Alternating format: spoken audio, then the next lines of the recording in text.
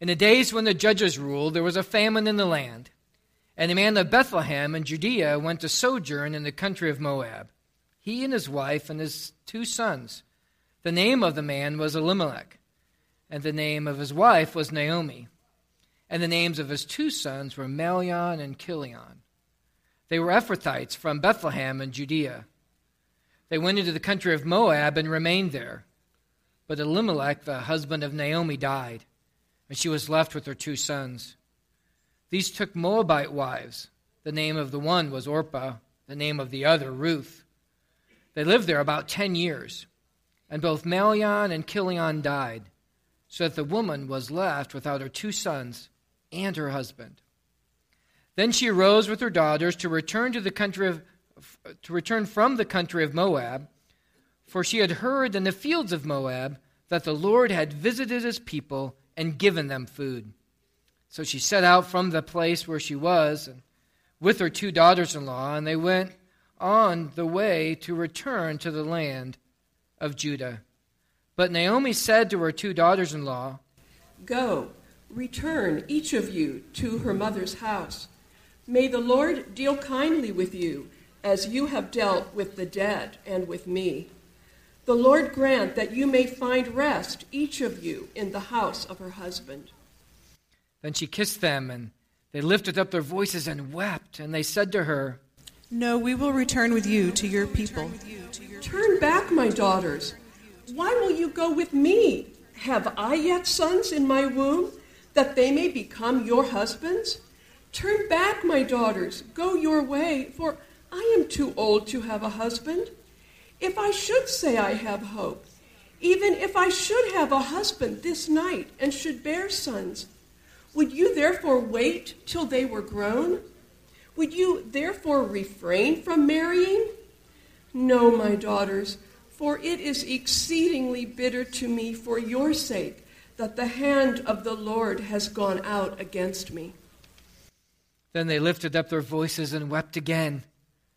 And Orpah kissed her mother-in-law, but Ruth clung to her, and she said, "See, your sister-in-law has gone back to her people and to her gods. Return after your sister-in-law." Do not urge me to leave you or to return from following you. For where you go, I will go, and where you lodge, I will lodge. Your people shall be my people, and your God my God.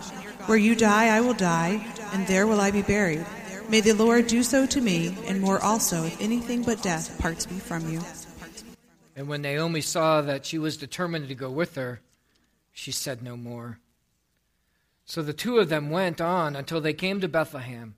And when they came to Bethlehem, the whole town was stirred because of them. And the women said, "Is this Naomi?" She said to them, "Do not call me Naomi. Call me Mara, for the Almighty has dealt very bitterly with me. I went away full, and the Lord has brought me back empty. Why call me Naomi when the Lord has testified against me, and the Almighty has brought calamity upon me?" So Naomi returned, and Ruth the Moabite, her daughter-in-law, with her, who returned from the country of Moab, and they came to Bethlehem at the beginning of the barley harvest. Let's pray together. Father, now in these precious moments, this amazing story, this amazing account of you, Ruth, Naomi, would just come alive to us. The truth would challenge us and minister us today through your Spirit. In Jesus' name, amen. When Benjamin Franklin was ambassador to France, he occasionally attended a club that met together, spending most of its time searching for and reading literary masterpieces. On one occasion, Franklin read the Book of Ruth to the club when it had gathered together, but he changed the names to French names so that it would not be recognized as the book of the Bible. When he finished, the French were unanimous in their praise. They said this is one of the most beautiful short stories that they'd ever heard. They demanded that he tell them where he had run across such a remarkable literary masterpiece. And it was to his great delight to tell them that it was from the Bible. See, the book of Ruth, only 85 verses long, is a literary masterpiece. It contains a wonderful love story, a romantic story of redemption. There is faith and loss. There's hope and despair. There's intrigue with the building plot and a surprise finish. This awesome story is not just about its main characters, but it pictures God's redemptive love for each one of us. The book of Ruth, with its positive and encouraging message, is set in the politically chaotic and spiritually destitute time of the Judges. These are dark days, the days between the time of Moses and Joshua and before the monarchy. The very last line in the book of Judges describes these dark days. It says, "In those days, there was no king in Israel, and everyone did what was right in his own eyes." These are the years of the cycle of rebellion and restoration, where Israel would rebel and forsake God. Then God would judge them with distress and invading armies. Then the people would cry out to God, admitting their rebellion. And then God would raise up a judge, a deliverer, to rescue them. Then after a time of peace, they would again defy God, and the cycle would start over. One commentator said, against this background of national irresponsibility and weak character, Ruth, a Moabitess, and Boaz, a Hebrew landowner, shone as bright examples of purity and faith and responsible living. The Ruth narrative provided a gratifying reminder that even in the darkest times, God was at work in the heart of his faithful remnant. In the midst of the hardest and darkest days, God is still at work. God is still at work. Ruth shows us that God continues to work out his plan no matter what earthly chaos is going on. That God continues to work in the lives of ordinary people, regardless of the disruptive political setting or the spiritual vacuum that may be present. In one Jewish tradition of the Hebrew Old Testament, Ruth comes after the book of Proverbs. So thematically, the book of Ruth comes after the biblical description of a Proverbs 31 woman, a woman of character and strength. The exact same words used to describe the Proverbs 31 woman in verse 10 is also used to describe Ruth in Ruth 3:11. They're virtuous, noble character, excellent women. The book of Ruth, in another Jewish tradition, was the first of the 5 festive scrolls called the Megilloth. The book of Ruth is traditionally read at the Jewish festive celebration called Pentecost, which marks the end of the grain harvest. The first day of the church, as recorded for us in the book of Acts, was on the day of Pentecost. And the scripture that was read that day was Ruth, the love story of God's redemption. Ruth is a story of how God loved and accepted the castaway, the outcast, the one that was thought to be unlovable. That's the story. That's the theme of the very first day of the church, when all those from all these different nationalities came to know Jesus as their Savior. The true kinsman redeemer had come. The book starts with tragedy and loss in Moab and ends in triumph of God with Ruth, the foreigner, the Moabite, becoming the great-grandmother to King David. The book of Ruth powerfully displays the providence and the sovereignty of God.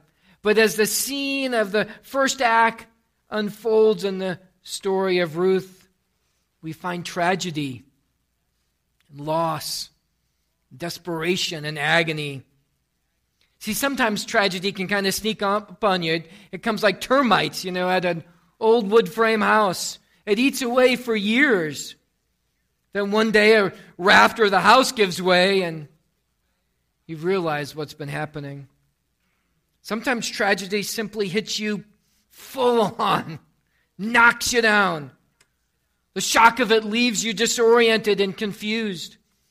Many times when tragedy is extreme, You don't know where to turn. You don't know how to move on. You don't know the next step to take. We're dazed and we're confused and we're questioning. It's common for us to look for a reason why the tragedy, why this? But the Bible doesn't give us the kind of answers we so often are looking for. The Bible does give us is hope in the midst of the tragedy. The Bible tells us that tragedy, no matter how encompassing it may be in our life, never has the last word. The last word is always triumph. God always has the last word. As we study the first chapter of Ruth, we see 4 characters in our study and how they responded in 4 different ways to suffering and loss. First, we have Elimelech. Elimelech ran away. Verse 1 tells us that there was a famine in the land. The famine could have been a natural famine caused by a drought, or it could have been a famine caused by invading armies stealing their food, both of which happened in the times of the judges.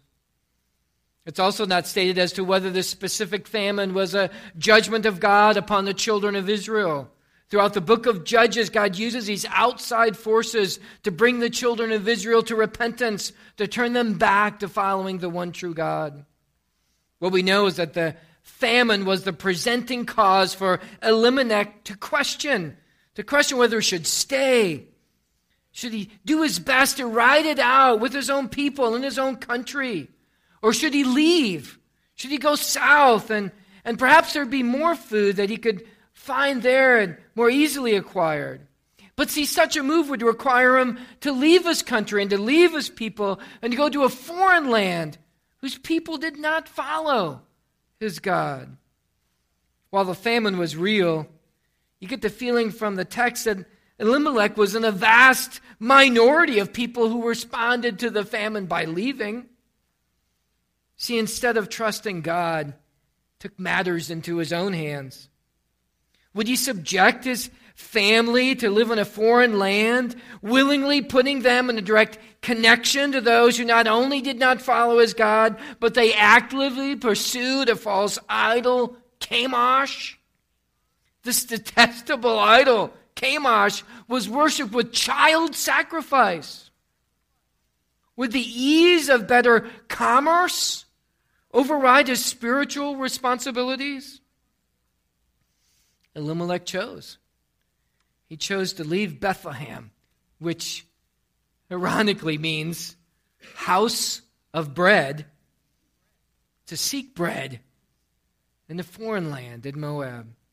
A country that just years earlier under King Eglon in Judges chapter 3 plundered and terrorized the people of Israel and forced them into servitude. Elimelech, whose name means my God is king, came to a decision point. Would God provide for me? Or do I need to take matters into my own hands? Should I trust him and obey him? Or should I do what is right in my own eyes? This was so prevalent in the time of the judges. Would God be my king? Or would I be the ruler of my fate? We can understand God's displeasure of his choice by God's providential judgment on his actions by his untimely death and the death of his 2 sons. Perhaps he justified his move by reasoning to himself, he's only going for a short time. Verse 1 says that he was only going to sojourn in Moab. He reasoned that it's okay because I'm not going to stay very long. It's so easy to justify the wrong actions in our hearts and our minds rather than holding to the firm truth of God's word. Then any areas in your life right now where you've justified getting off the path, where you've justified it's only going to be just a little while, then I'm not going to follow you? Is there any area in your life right now where actions that you're justifying when you really know what you're doing, what God doesn't want you to do? And so often is the case when we take a step away from God, even with the full intention of coming back, what was supposed to be a short journey ends up consuming years. We end up going further down the wrong path than we anticipated. The cost becomes greater. The journey back to God becomes harder. The temptation that made it seem like it was the better choice. But the negative fallout and impact is so much greater. Elimelech was only going for this short time. But verse 4 tells us the family had been in Moab for 10 years. In those years, Elimelech dies, and his two sons, Malion and Chilion, marry Moabite women, a situation that was greatly looked down upon. Now, God didn't want his people marrying foreigners, not because they were foreigners, but because they did not believe in him. Because their marriage would be spiritually ununified. Because it would draw them away from serving God to serve false idols. From the Old Testament to today, God's standard of marriage has nothing to do with racial or ethnic or country of origin. We'll see that in our story. We see that throughout the Bible. It has nothing to do with those things. God's focus and standard of marriage is spiritual unity. And marrying a non-Jew meant abandoning God or the acceptance of a false religion, then God clearly didn't want that to happen. And that's the same truth for us. God's clear focus on our marriage partner is spiritual unity. 2 Corinthians 6:14 and following says this. It says, "Do not be unequally yoked with unbelievers, for what partnership has righteousness with lawlessness? Or what fellowship has light with darkness? What accord has Christ with Baal? Or what portion does a believer share with an unbeliever? What agreement has the temple of God with idols?" You see, God's clear focus on our marriage partner has always been that there be a spiritual unity and oneness around the truth of Jesus Christ. See, God's marital covenantal decree had been violated. Both marriages now have no children. Both marriages end in the tragic death of the husbands. The introduction ends with Naomi alone, empty, poor, in a foreign land with no husband, with no children. The line of Elimelech has come to an end. God allows suffering and loss in our life. Elimelech was suffering in the famine, and he thought he saw a way out. But the compromise he chose to take, devastating consequences. Often the best thing we can do in times of suffering and loss is to endure. To endure. To seek God in the midst of our hardship. The quick way out often leads to much greater loss. The quick way out, the reasoned thinking often abandons faith and leads to greater loss. Elimelech's choice to run away, which seems so logical, turned out to be so tragic. The next person in our story is Naomi. How did she handle her suffering and loss? Naomi became bitter. Naomi feels like she's lost everything. She's in a state of total dependence. There's no reason to stay in Moab. There's no husband, no sons, no land, no food, no hope, no future. She's a foreigner. Who's going to help her? God has slammed the door shut living in Moab. God provides for her an answer. Go back home. You see, word providentially reaches Naomi that God has refilled the house of bread, Bethlehem. God has provided for his people. The faintest hope, glimmer of hope, comes into Naomi's heart. Ruth 1:6-7 says, "And she rose with her daughters-in-law to return from the country of Moab, for she had heard in the fields of Moab that the Lord had visited his people and had given them food. So she set out from the place where she was with her two daughters-in-law, and they went on their way to return to the land of Judah." After they had already set out to go on their trip to Bethlehem, Naomi comes to the realization that the only real future for her daughters-in-law was back with their families in Moab. 3 times she urges them to return, to go back. Though Naomi was struggling with her suffering and loss, She believed God could bless her daughters-in-law and prayed for them that God would show his loving kindness to them, as they had shown to their husbands and to her, that God would bless them with another husband. She knew all too well that in the world they lived in the time where they lived, security and well-being was dependent on being linked to some male. Naomi needed her daughters-in-law. She loved them and they loved her. Without them, the prospect of her life was even more greatly reduced. But even in the midst of her suffering and loss, she wanted what was best for them regardless of how it would impact her. She unselfingly placed the welfare of her daughters-in-law above her own. Shows her noble character. She logically reasons that they need to get married, and the best way, the only way from her perspective for that to happen was for them to go back to their people. Naomi believed there could be no future for these women in the foreign land of Israel for them. In that day, being a widow was a hard life. Being a widow with no children was a very hard life. And that day, being a widow with no children, we've been totally dependent on the generosity of your extended family and your clan for survival. But in those days, being a foreign widow with no children would have been even so much harder. Naomi's perspective of God had been reduced to hurt and pain. This great God who had blessed other people had turned her hand against her. Part of her argument for the daughters to leave her in verse 13 was that there's no hope for her because God's hand had turned against her. And who would want to be with such a condemned person? To stick with her would be to doom yourself to the same fate as her. Anyone connected with her could expect the same thing from God. She feels that God's out to get her, that God is punishing her. As the story goes on, we'll find out, and she will find out that is just not true.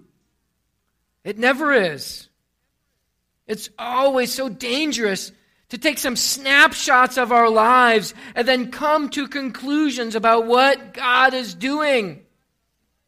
It's always dangerous because we come to the wrong conclusions. Whether we're in a time of blessing or in a time of suffering, we are not God, and we cannot correctly evaluate the circumstances of our lives to understand God's motives and plans. We can't do that because we're not God.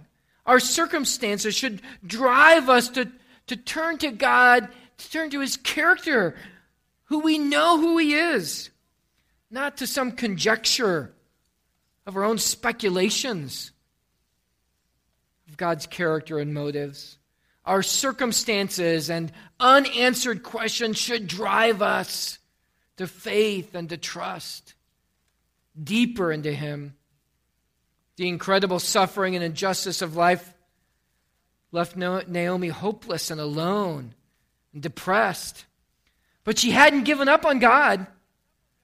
She'd become so embittered that she could only see the negative, but she hadn't given up. As Naomi arrives in Bethlehem, we catch another glimpse into her suffering with her blurred perception of God. Listen to Ruth 1, 19 through 21. It says, "So the two of them went on until they came to Bethlehem. And when they'd come to Bethlehem, the town was stirred because of them. And the woman said, 'Is this Naomi?' She said to them, 'Don't call me Naomi. Call me Mara, for the Almighty has dealt very bitterly with me. I went away full, and the Lord has brought me back empty. Why call me Naomi? When the Lord has testified against me, the Almighty has brought calamity upon me. As the town women are stirred by her sudden reappearance, news starts to spread around town. Naomi has returned. Naomi is back.'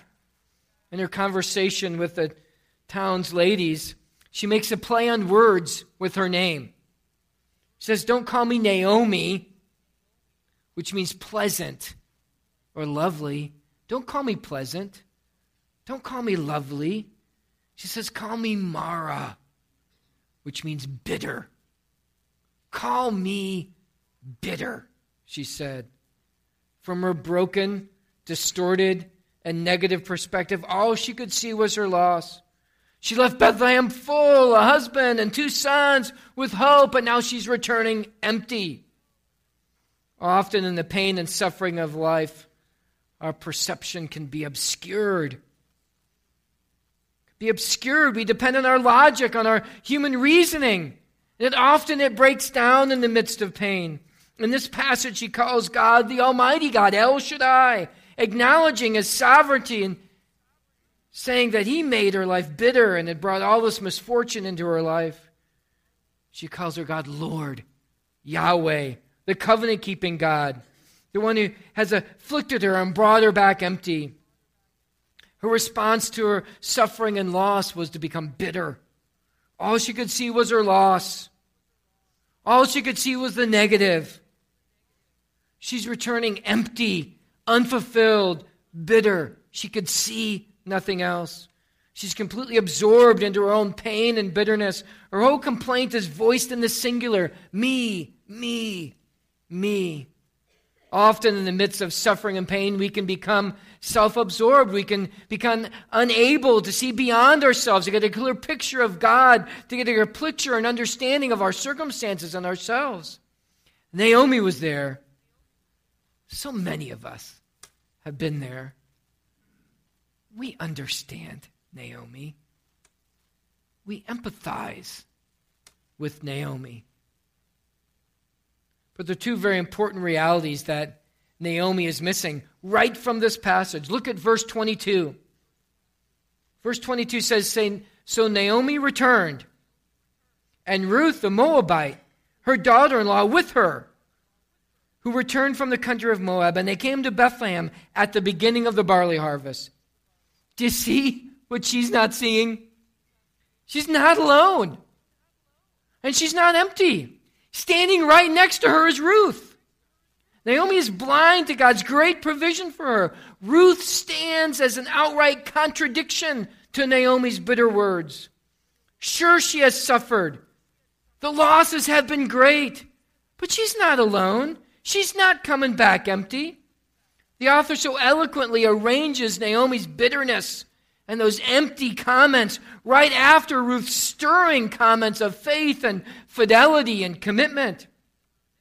We're supposed to see, we're supposed to understand that God has not left Naomi alone. God has provided for her. Not only has God provided Ruth, but he brought them back when? At the time of the harvest. She's experienced a lot of real heartache. But she's not alone. She's not empty. So often in the midst of our suffering and loss, like Naomi, we can't see it. We have such a blurred perspective that we can't see how God is right there in the midst of our hurt and of our pain. He's right there. God wants to tell you this morning that he's right there. He's with you. In the heartache, in the affliction, in the loss. Where is God? He's right there with you, with the power to help you and to encourage you and to lead you. You are not alone. You are not empty. God is working out his plan for you in the midst of the difficulties and heartaches of our lives. Call upon God. Call upon God to open your eyes so that you can see his love, so you can see his provision, his protection in the midst of your life struggles. Work hard to get and maintain a godly perspective on life, to seek God, seek his will, seek his wisdom. When life is full of struggling and loss, don't let it turn to bitterness. The next character's response we're going to look at this morning is Orpah, the other daughter-in-law. When suffering and loss came into Orpah's life, what did she do? She left for home. Naomi pleads with her daughter-in-law to leave and to go back home. At first, Orpah refused to go. Naomi's crying, Orpah's crying, Ruth is crying. Orpah feels a responsibility to Naomi. These are hard days with difficult decisions. But Naomi continues to plead with her daughter-in-law, and finally, as they're all weeping again, Orpah kisses Naomi and leaves. It's a very understandable response, especially after Naomi paints such a dire picture of life with her.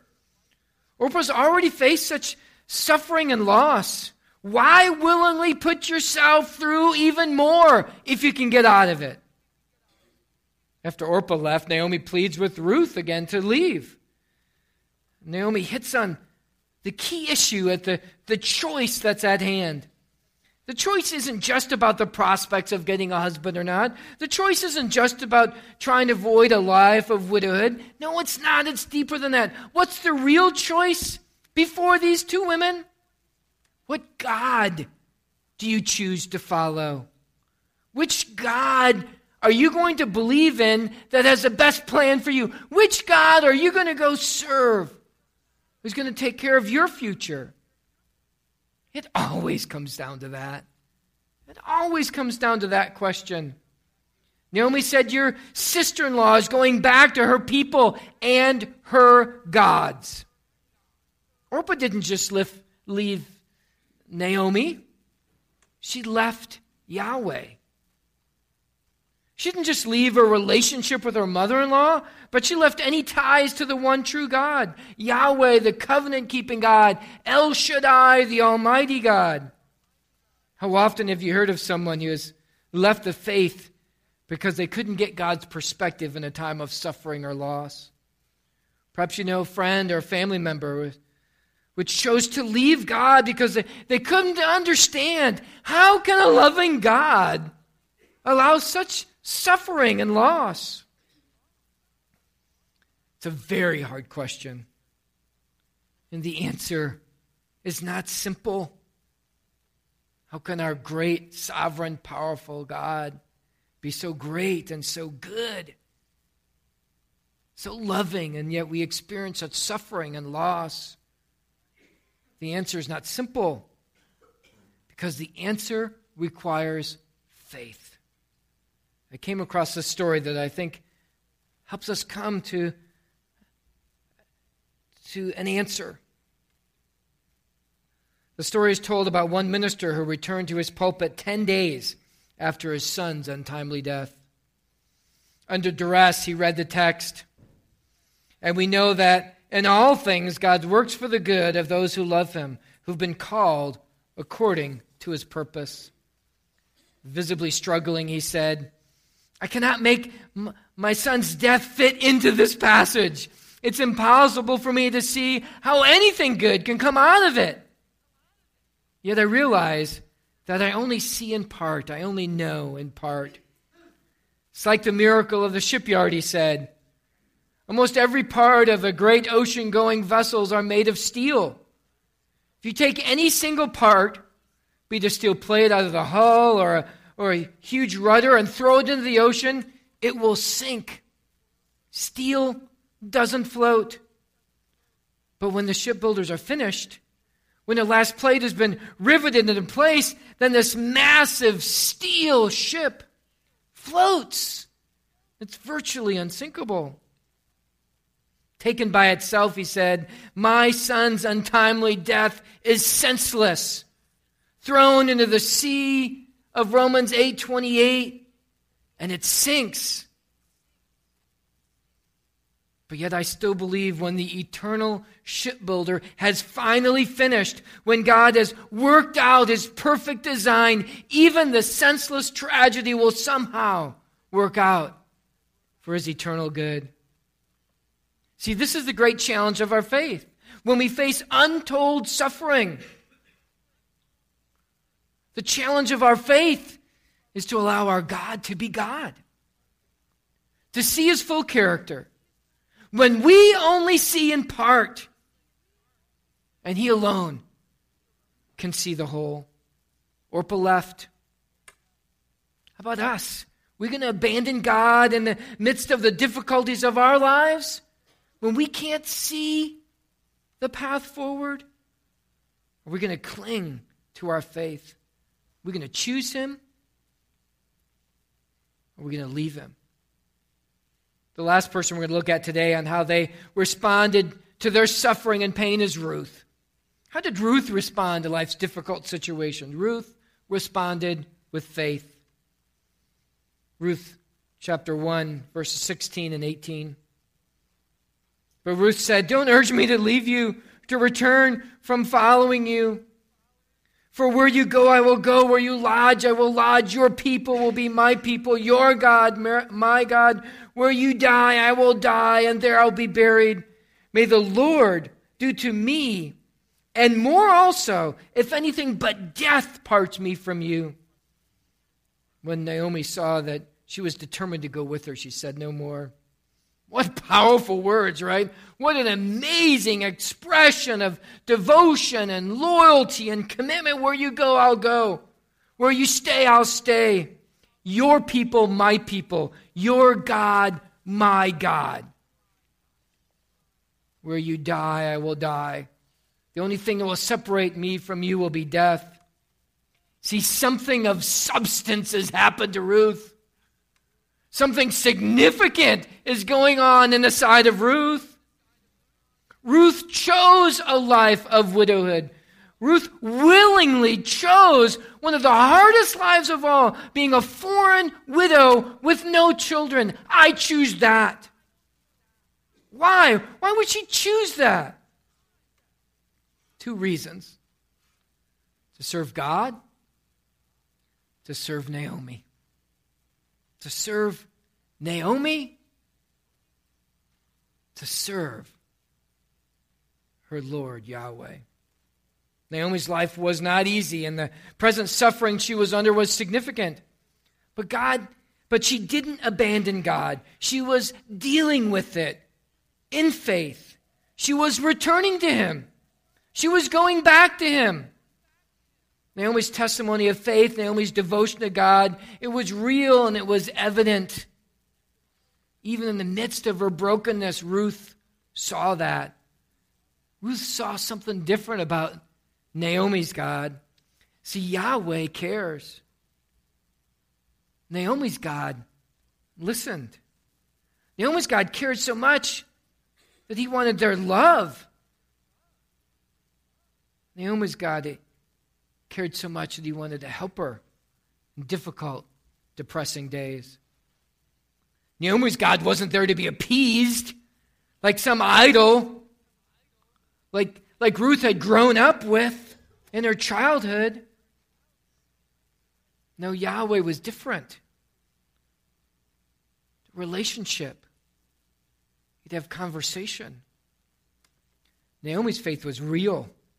And Ruth had seen it over and over and over again. Naomi's faith wasn't perfect. Do you know anybody who is? But it was genuine. It was substantive. It was real. She felt empty. She felt lost. But she was returning to her God. When it comes to dealing with the suffering and loss in our life, the only suitable answer is God. When it comes to dealing with the suffering and loss in our lives, the only suitable answer is God. Naomi knew that, and Ruth knew that. Only God can bring meaning to meaningless. Only God can bring hope to hopelessness. Only God can make sense of the senseless. Only God can bring good from suffering. Ruth responded with faith by seeing Naomi's faith, because only God is the answer to the hardest questions of life. That video we sang earlier during our offertory, God Moves in a Mysterious Way, was written by William Cowper, 1774. One author wrote that William Cowper was keenly aware of the truth that God moves in mysterious ways. His life, as described in a biography of Cowper, seems to have been one long accumulation of pain. That's the description of this man's life. One long accumulation of pain. But this hymn writer trusted by faith, not perfectly, but perseveringly, that in this mysterious and maddening providence, God was working His will. Cowper's hymn writing came as a result of his friendship with John Newton. They became friends in 1767, and Cowper moved to Olney, England to be under Newton's ministry.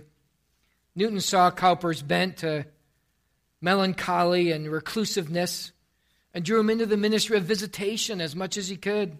They would take long walks together between homes and talk of God and his purposes. Then in 1769, Newton got the idea of collaborating with Cowper on the book of hymns to be sung by their church. Several hymns in our hymn book written by William Cowper. He thought it would be good for Cowper's poetic bent to be engaged in this process. The hymn "God Moves in Mysterious Ways," a combination of the assertions about God's goodness, his sovereignty, his wisdom, and the commands of his followers to take courage and to trust in him. The hymn's a beautiful expression of the kind of faith that sustained Cowper through long periods of darkness and depression and discouragement. God moves in a mysterious way, his wonders to perform.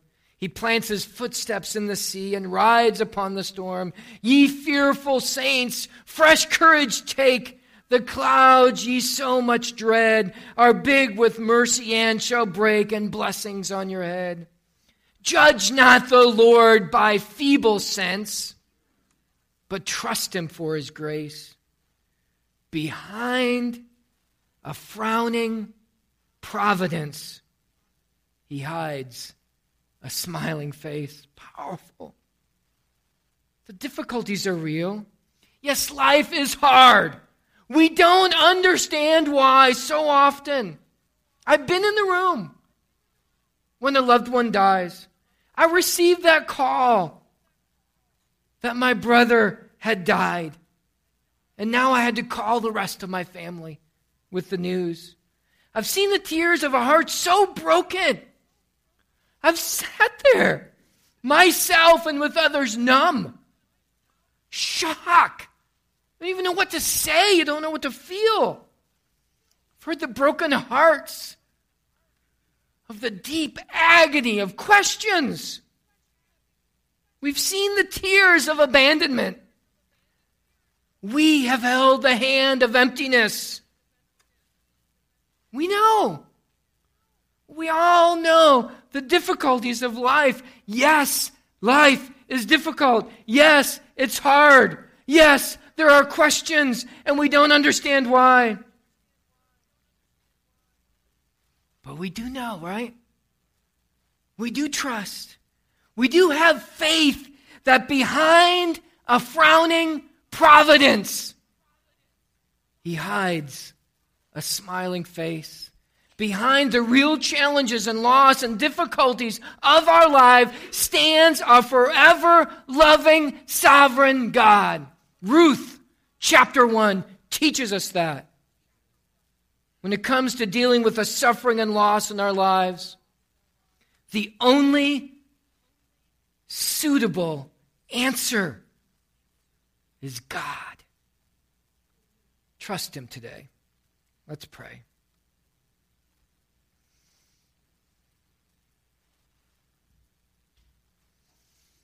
Lord, this story from so long ago nails us right where we're at. The challenges that we face, the heartaches of our lives. The question of our sovereign God, our good God, our loving God, and yet the loss and the heartache. The faith, the trust. We know God. What we can't see, you see. What we don't know, you know. We'll get lost in the sea like that floating piece of steel. Instead, in you becomes a plan, a will, an eternal good. And we trust that. We believe it. And so now we come to you in this honesty of these moments to just kind of come back. Like Naomi did, like Ruth did, to come back to you. To put our trust and our faith in you. Who you are. Your sovereign plan in our lives. In Jesus' name we pray. Amen.